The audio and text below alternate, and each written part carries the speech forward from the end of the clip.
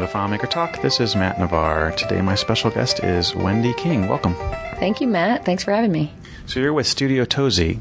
Yeah, it's a new business. It's called Studio Tozy. I'm based in San Francisco.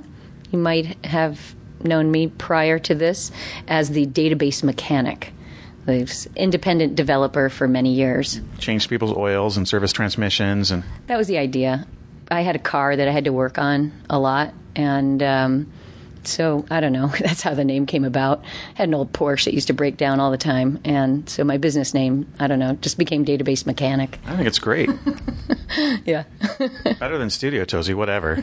Yeah, Studio Tozy is it's a sound studio. I work out of my sound studio now, and it's a small studio. And Tozy, at the end of something, like my middle name is Tremont, which is short for Tremontosi, which is short, well, in Italian, means three small mountains. Mm. And so Studio Tozy is small studio. There you go. Now you know. It's interesting. We only just met. We probably maybe met at DEF CON a long time ago. But we've got several different things that we sort of cross paths on, you and I. One of them is the separation model, which you talked about at DEF CON back in FileMaker 5 days. Yeah, I think that's remarkable that we have that in common. And I was really surprised to hear that, it wasn't something that everybody was doing now. I mean, I just thought that it was standard practice now. But to my chagrin, I see that still is not the case. It really isn't the case. I actually think there's some good reasons why it shouldn't be, like for certain kind of databases. We'll do a separate podcast just on that because I think it'll be a great discussion. But there are also a lot of cases where you just absolutely have to do it, like any kind of a vertical market or software that's in really heavy development.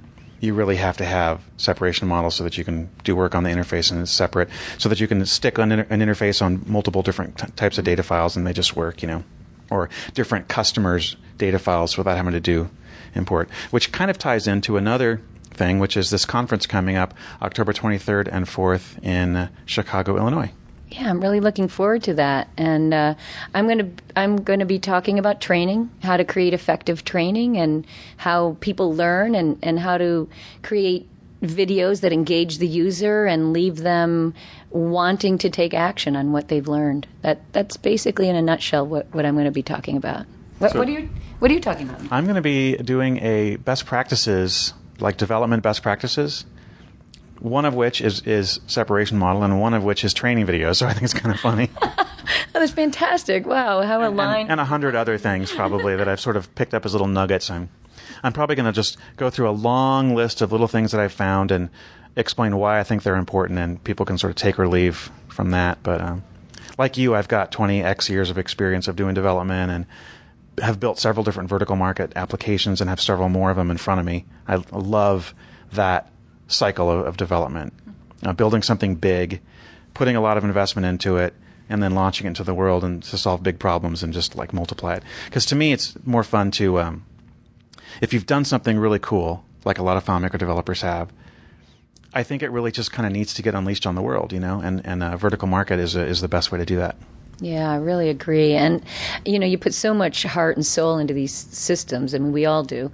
And it's sad when only one client gets to use it. You just really want to be able to leverage all of that work and agony and pain and brilliance, So I'm with you 100%. Yeah. Of course, all that work you get to that one client gets you about 10% of the way there to how much code you need for 10 clients to use it. But, Yeah, but you have the... I mean, a lot of the work is really understanding the business and understanding what that system is going to do, what problem it's going to solve. So, fine-tuning it and getting it more generic it's customizable for client to client. I mean, I've never done a vertical market solution, so that's all new to me. And I'm looking forward to attending the sessions at the conference to learn more about it.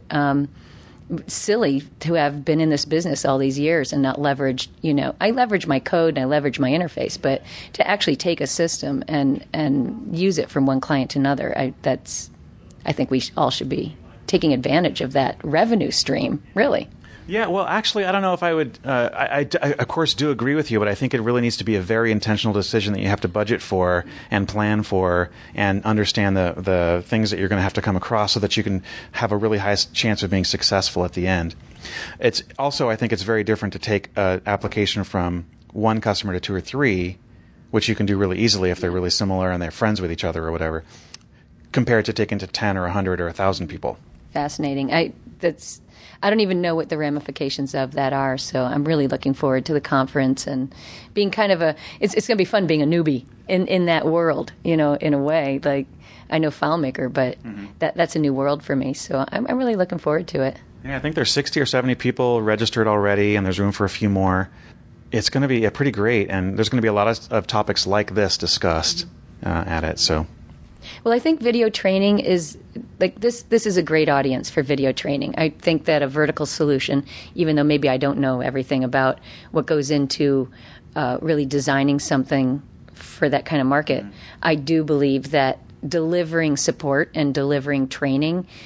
Video training can solve a lot of problems in that area. So. Well, it seems the obvious thing to me is if you're reaching a very large number of people that need to be trained on it, that video training, the return on investment would be far more quickly reached with software like that you're deploying to hundreds or thousands of people, compared to like if you're deploying it to 10 users in one company, you just go around and train those 10. Mm-hmm. If one of them leaves and someone else comes in, the other people can train them or you can train them. But when you've got thousands of customers, you have to have something really beautiful. Yeah. And, you can still come up with different delivery packages and different maintenance type packages. You can still do it pay-per-view if you want to do it that way, or just pay by a package, or it could be included in the price. So I think there's a lot of different things to consider as far as how you deliver a video training in a solution like that. Mm-hmm. Is it embedded into the solution where, your videos just come up out of a container field, or is it an online service that takes you to a URL? So you're here in Portland to actually talk about this same topic at our FileMaker developer group meeting here later today. And you presented it last night in Seattle and tomorrow at the Wedge in Santa Clara. And then it's pretty much the same topic a couple of weeks from now to a larger audience in Chicago. And then aren't you going to be doing this at the at NAMM or something? I'm just kidding. I was trying to think of some giant show. Yeah, like after you, I think you're going to do it at the Dodgers opening season game when you right after you sing the national anthem, right? Yeah, well, and twirl the baton as well, sure. With the big fireworks. Yeah, all of that's going to happen, and I've really enjoyed talking with the user group last night in Seattle. There was a real receptive crowd and.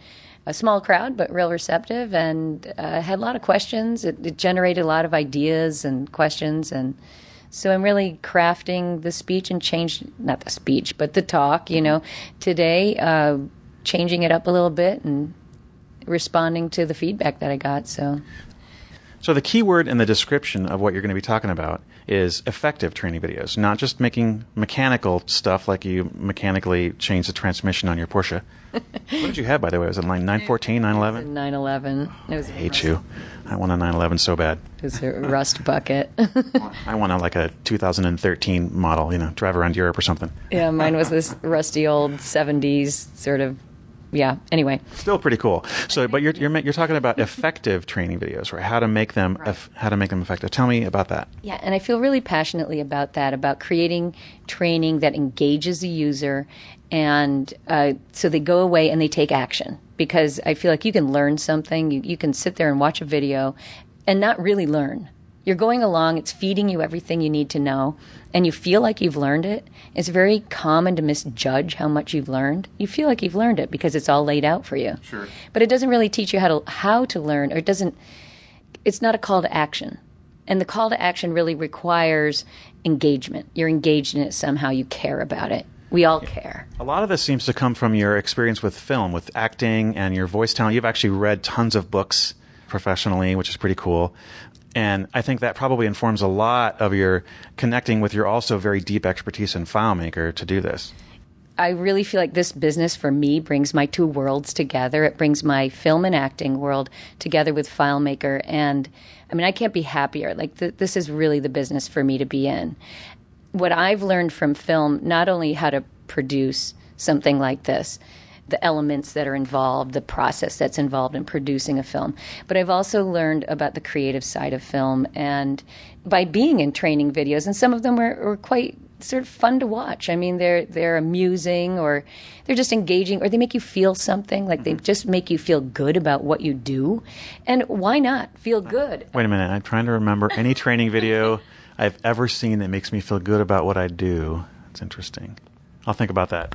Yeah, no, really, it's But that's an objective. it's an objective. My objective of this talk is to show you how if you care about something, you will act on it. A really quick example. A friend of mine's a nurse, and she works with IT. And there was this demographic data that nobody was filling in. And she says, I can't get people to fill this in. And I said, well, it's optional. I said, why do they need to fill it in? She says, well, we need them to fill it in because the hospital gets funding. If they fill this in, we get more funding. I said, well, why don't you just say that? In the training, just tell them, this is optional information. The patient doesn't need to provide this information. But if you do collect it, the hospital will get funding, or say something, about that. That's kind of funny. I work in public health, the agency that funds hospitals to get that demographic data, which I then analyze in FileMaker. That's hilarious. I mean, we're like conjoined or something. It's like crazy. But I just feel like if you know that, if you know why you're entering something into a database system, you're more apt to do it. And you're more apt to pay attention if there's consequences. If you don't do this, XYZ will happen. It doesn't have to be some elaborate MGM production, but just a little background knowledge about the process. I'm not going to carry on because I can, but I'm going to say that we, as developers, I've done this. I think I know everybody's job. Like, I could go in that business and I could do everybody's job, but it's not true. Like a 16-year-old. Yeah, it's just not true. Because we build these systems that help people do their job, but that is not their whole job. There's this big umbrella around it that is their job, right. And this is just one tool. But we, like my focus sometimes is, this is what they do. And I think they do, but I think I know, but I don't really. And I just feel like if you have a bigger picture and you know what the purpose of something is, and it generates in you a sense of duty or an inspiration or just a bigger understanding. Sometimes just knowing that, in marketing, they need to have this information so that they can send out their email broadcasts or whatever. It makes you feel like you're part of the team. Like it's now you're working in a team, and this all makes better sense. And this makes for better training because if you can give them a bigger picture, their job suddenly makes a lot more sense of why they're doing something. So kind of one of the things in the back of my mind as I'm talking to you is, what are the things that are in most training videos done wrong? I'm going to maybe ask you to look at some of mine. This definitely sounds like one that people often miss. What are some of the other ones? Yeah. One of my pet peeves is saying exactly what you're doing so that what you're seeing is somebody clicking on a button and somebody says, click here. That just really bugs me. Like, you don't need to say... It's like reading your slides in a presentation. It is. And you lose a little bit of credibility by doing it with the user. The user thinks, who am I, stupid? It's like you're saying you need me to tell you to click here. You can't see what I'm doing. If they can't see what you're doing, you should use a cursor highlight or you should use those fancy features that they have in screen capture software to zoom in and show them so that you can say something a little more meaningful and give them some extra context to what they're doing. Why are they pushing that button? If you click on the new patient button, it'll trigger a search that happens and blah, blah, blah kind of a thing. It's redundant and it's insulting to the person who's viewing it. Think about the audience and who they are and allow them to be smart enough to know what you're doing. Assume they're smart. Assume they understand what you're doing. They're watching your video. If they didn't get it, they can rewind. So there's no need to slam them with a lot of audio. I think I talk a lot. I can talk. I can keep on talking for hours, but I think there's too much talking. I only have 32 gigabytes of memory in this device. Lucky for you. That's a lot of audio. That's a lot of talking, believe me. So I do think that there's too much talking and it's not meaningful. And I think that adding context and answering the question why is always a good rule of thumb. I also like long stretches of silence with nothing going on in training videos. I think silence can be effective where if you want focus on the screen, you want them just to follow what you're doing, to leave a little bit of silence, give them a little breathing room, let them watch for a while, maybe add a little low music to keep their attention. I think being quiet at times can be very effective, just like it is in film or in a lot of media. even like white space in an interface. I was just going to bring that up. It's a really, really good analogy. Yeah, it's the same thing. It gives the brain a little relaxation, a little rest, take a break. It's nice to maybe do a little transition. Say you're going from one little concept to the other. Give it a little transition where they're watching the cursor do something or watching something populate, and then pick it up again. Mm-hmm. Control the pace. Sometimes we're in such a hurry to get through it's going to be a 2-minute video, so I got to get this done in 2 minutes, and I've got to go blah, blah, blah, blah, blah, and get through it. But give it time. Make it a 3-minute video. A 3-minute video that gives the user a chance to learn is far more effective than a 2-minute video that just jams it all out. Do you have advice on how to break up topics? Let's say you're trying to train on a large application. How is it effectively broken down by module so that you have, what length of videos are kind of the most effective and stuff? And should you focus on specific users or specific feature sets or? Well, I think both. I always like to do a mix. I have what I call my basics. And when I build a library for a complex system, I make sure that everybody watches the basics. And the basics are for the casual user, the user that gets in and gets out, gets in and looks at something and gets out. So it's at that level. But everybody has to watch it. And when I deliver video training, I'm jumping up to another subject here, but when I deliver it in a catalog that keeps track of this curriculum, keeps track of what everybody has watched, so that they can't log into the system till they've watched a couple of these basics.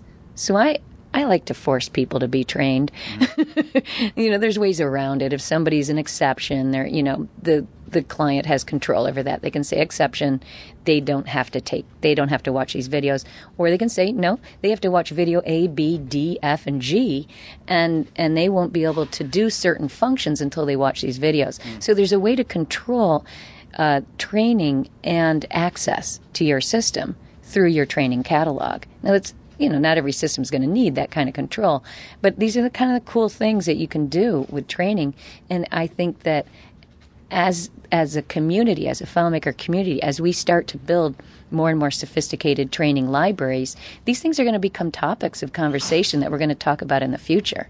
Is making sure that someone is compliant with their understanding of something before they go and do it, mess something up. Sure. Yeah, I want to allow Joe to be able to access this export. Well, does he know how to do it? And then have him watch the video, maybe take a little quiz, and if he gets it right, then he can go and do it. I don't know.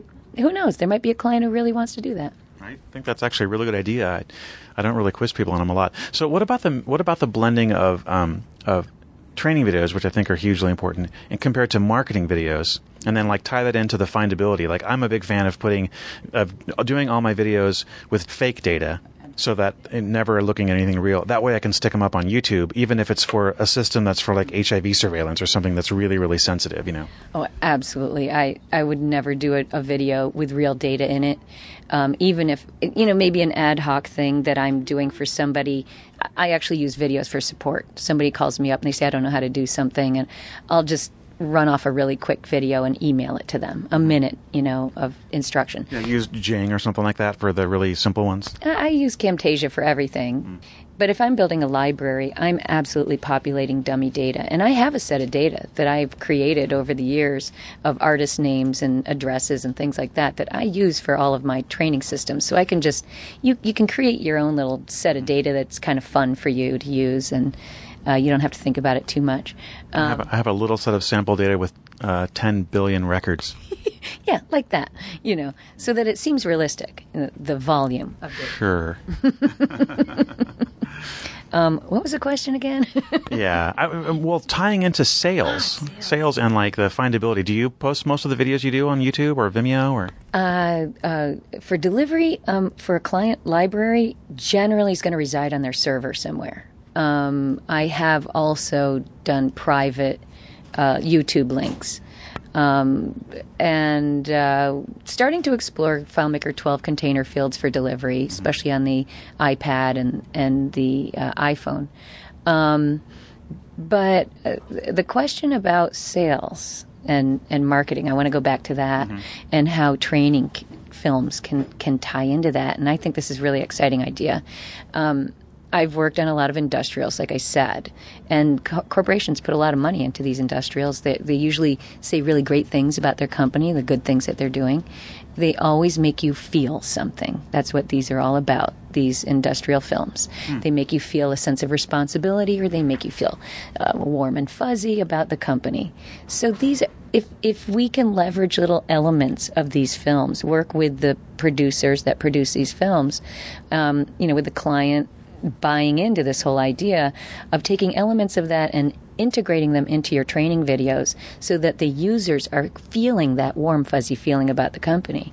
Some of these videos actually show the whole process of, if they're an instructional type of industrials that are used for internal use, they're actually showing the process of what employees do. Right. So these are great candidates for integrating into a training video. Does that answer your question? Was that where you were headed with that? Well, actually, what I thought you were saying there is you can take elements that you've already built in your training videos and stick them into sales videos, because then prospective customers would watch that and think, and then know they'd be able to see it through how your system works effectively through the eyes of users who are being trained on it. Is that not your point? I was thinking the other way, that you're creating that marketing piece and then leveraging that for training. But I think it could go either way. Both ways, yeah. One really big key feature that I've used it for, as far as communications, is communicating with the client my compliance with my specifications. So if I'm working on a big system over a period of maybe 2 years or a year or whatever crazy amount of time, I've got milestones. That's just getting started. You talking 5 years, 10 years? Now we're talking. Oh, Lord have mercy. So, I mean before delivery, from discovery to launch. Oh, yeah. Well, that should be 3 months, even on a really huge system. Yeah. I think you should actually have a proof of concept or some part of it delivered ASAP so that you can start getting users asking for things. And anyway. So in this case, and even in a 3-month delivery period, if you want to communicate with your client how you're doing, how am I doing? Where am I? Have I achieved anything? Have I finished anything? You are able to create a video that not only trains the user before something's launched to get their approval of the interface or approval of how you're doing. It's a review. But you're also communicating with your client that you have achieved a milestone in your specifications. So now you're using this tool not just to train, but also to communicate. And one other, huge benefit of this, if anybody's done it, they know this, that you are testing your user interface at some great fine detail. Things come up that you never expected when you start producing a training video. I've heard about testing. How's that work? It's like you try it and it doesn't work, and then you're like, oh yeah. I wonder, are there developers that do that? No, not really. You usually just launch it, and then the user figures it out and tells you. They call you up, and then you say, "Oh, really? No, that worked for me." I know. I'm sorry. I'm going for too many jokes. One other thing I really want to talk to you about is the solution changes over time, right? Mm-hmm. And a lot of people worry, they make a training video and they feel like it's this big production, and then they add one new field to some layout that no one's really going to see, but they go, well, now we have to make a new video because now it doesn't match the interface anymore. How do you deal with that? Yeah, and maintenance is important. And okay, first of all, you got to budget for it. You have to make sure that the client buys in to maintaining it. Otherwise, they won't maintain it, and you'll end up with video training that's out of date. So up front, when you propose this to the client, you want to make sure that they're buying into maintenance. Okay, so you add that one field, and it's fairly insignificant. It's not part of that training module. I would not worry about it. If you change the interface in a significant way that does modify the process in some way, then absolutely, you've got to go in and reshoot that little bit. Now, if you're smart about how you build these things, how you produce this, say you're producing it in Camtasia, and you have multiple tracks, and your audio track is completely separate, and you've done really smart audio, so you've got individual clips that are laid down on that track. You don't have one huge audio track. You've got individual clips that lay down. You can go in and define that one section, pull it out, reshoot it, lay down the video and redo the audio, that one little clip of audio, and you're done. So it's all about, it's like development, like anything else. Smart planning and development is going to be easier maintenance, and it's the same thing with the videos. It's probably depending upon how many people look at it. Like if you're making a training video for 10 or 20 people, then I would probably just really, and one of the things I do personally, maybe I'm doing it wrong, is to just redo the whole thing. And if I screw up or if I do it wrong, if the audio isn't exactly right, it's fine because I know it's for a small group of people. And it's actually easier and faster for me just to do the whole 5-minute video in one take than it would be to open up a file, re-record one little bit of audio, select the clip, and do all the steps you talked about, which it would be the exact steps I'd take if it was something for a large, vertical market kind of a thing. Yeah, it's really dependent on how much post-production you do. If you're recording audio and video at the same time and that's it, you're not doing any like fancy effects afterwards, then sure, that's your process. That'll be faster to reshoot the whole thing. Right. But if you're adding a lot of zooms and a lot of annotation, music, whatever you've got going on, if you like really high production value, then you're going to want to go in and pull out that little section and replace that one little section. Yeah, so do you think, what cases would you advocate for high production, like having live video and intros and music and all this other stuff, as opposed to just recording a screen with an audio track? I think... Or like maybe what are the criteria that you would use to determine how much you should be recommending to the client? It really depends on how complex their system is. And this goes back to like the very first thing you need to determine is who's the audience. And really know that audience. Is it a company with high turnover so that people just need quick familiarity? They need to get up and running fast. Or is it a client that has a lot of deep complexity? I'm going to say that it's both that need a good production value. But the one with big complexity, okay, here's the thing. Those people are highly motivated to understand what they're doing because it's a complex process that they have to do for their job, and if they already know they need to do it. However, you want to make it a little less painful for them, and you want to engage them, and you want them to learn it. You don't want them to have to go back and look at it again and again.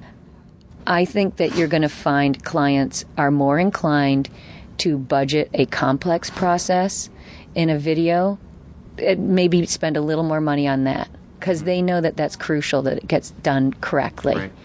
The familiarity aspect with the high turnover, it really depends on the company. I mean, it depends on... what would Apple do as opposed to GE? Well, GE, they have good films too, but say it's a company that's... Apple's films are pretty beautiful. Apple's going to do it no matter what. And some companies are going to be like that. Other companies are just going to be, no, I have this little budget. I don't care. I just want them to have the information. You know your client. Well, this has been some really great information. Wendy, thanks very much for your time today. Thanks, Matt. Thanks for having me and talking about video training. I'm looking forward to what everybody has to say about it. Well, it's an important topic, and I love that you're out to not only help your own business in doing this professionally, but also just share the information so that other people can make better videos, even if they don't have much budget. Yeah, I'm really looking forward to the FileMaker community sort of engaging in training and raising the bar on effective training, and I'm looking forward to collaborating with others. I mean, that's what our community does is get together and share ideas and always raising the bar on FileMaker development. So I'm looking forward to doing the same thing with training. Great. Thanks. Thanks so much.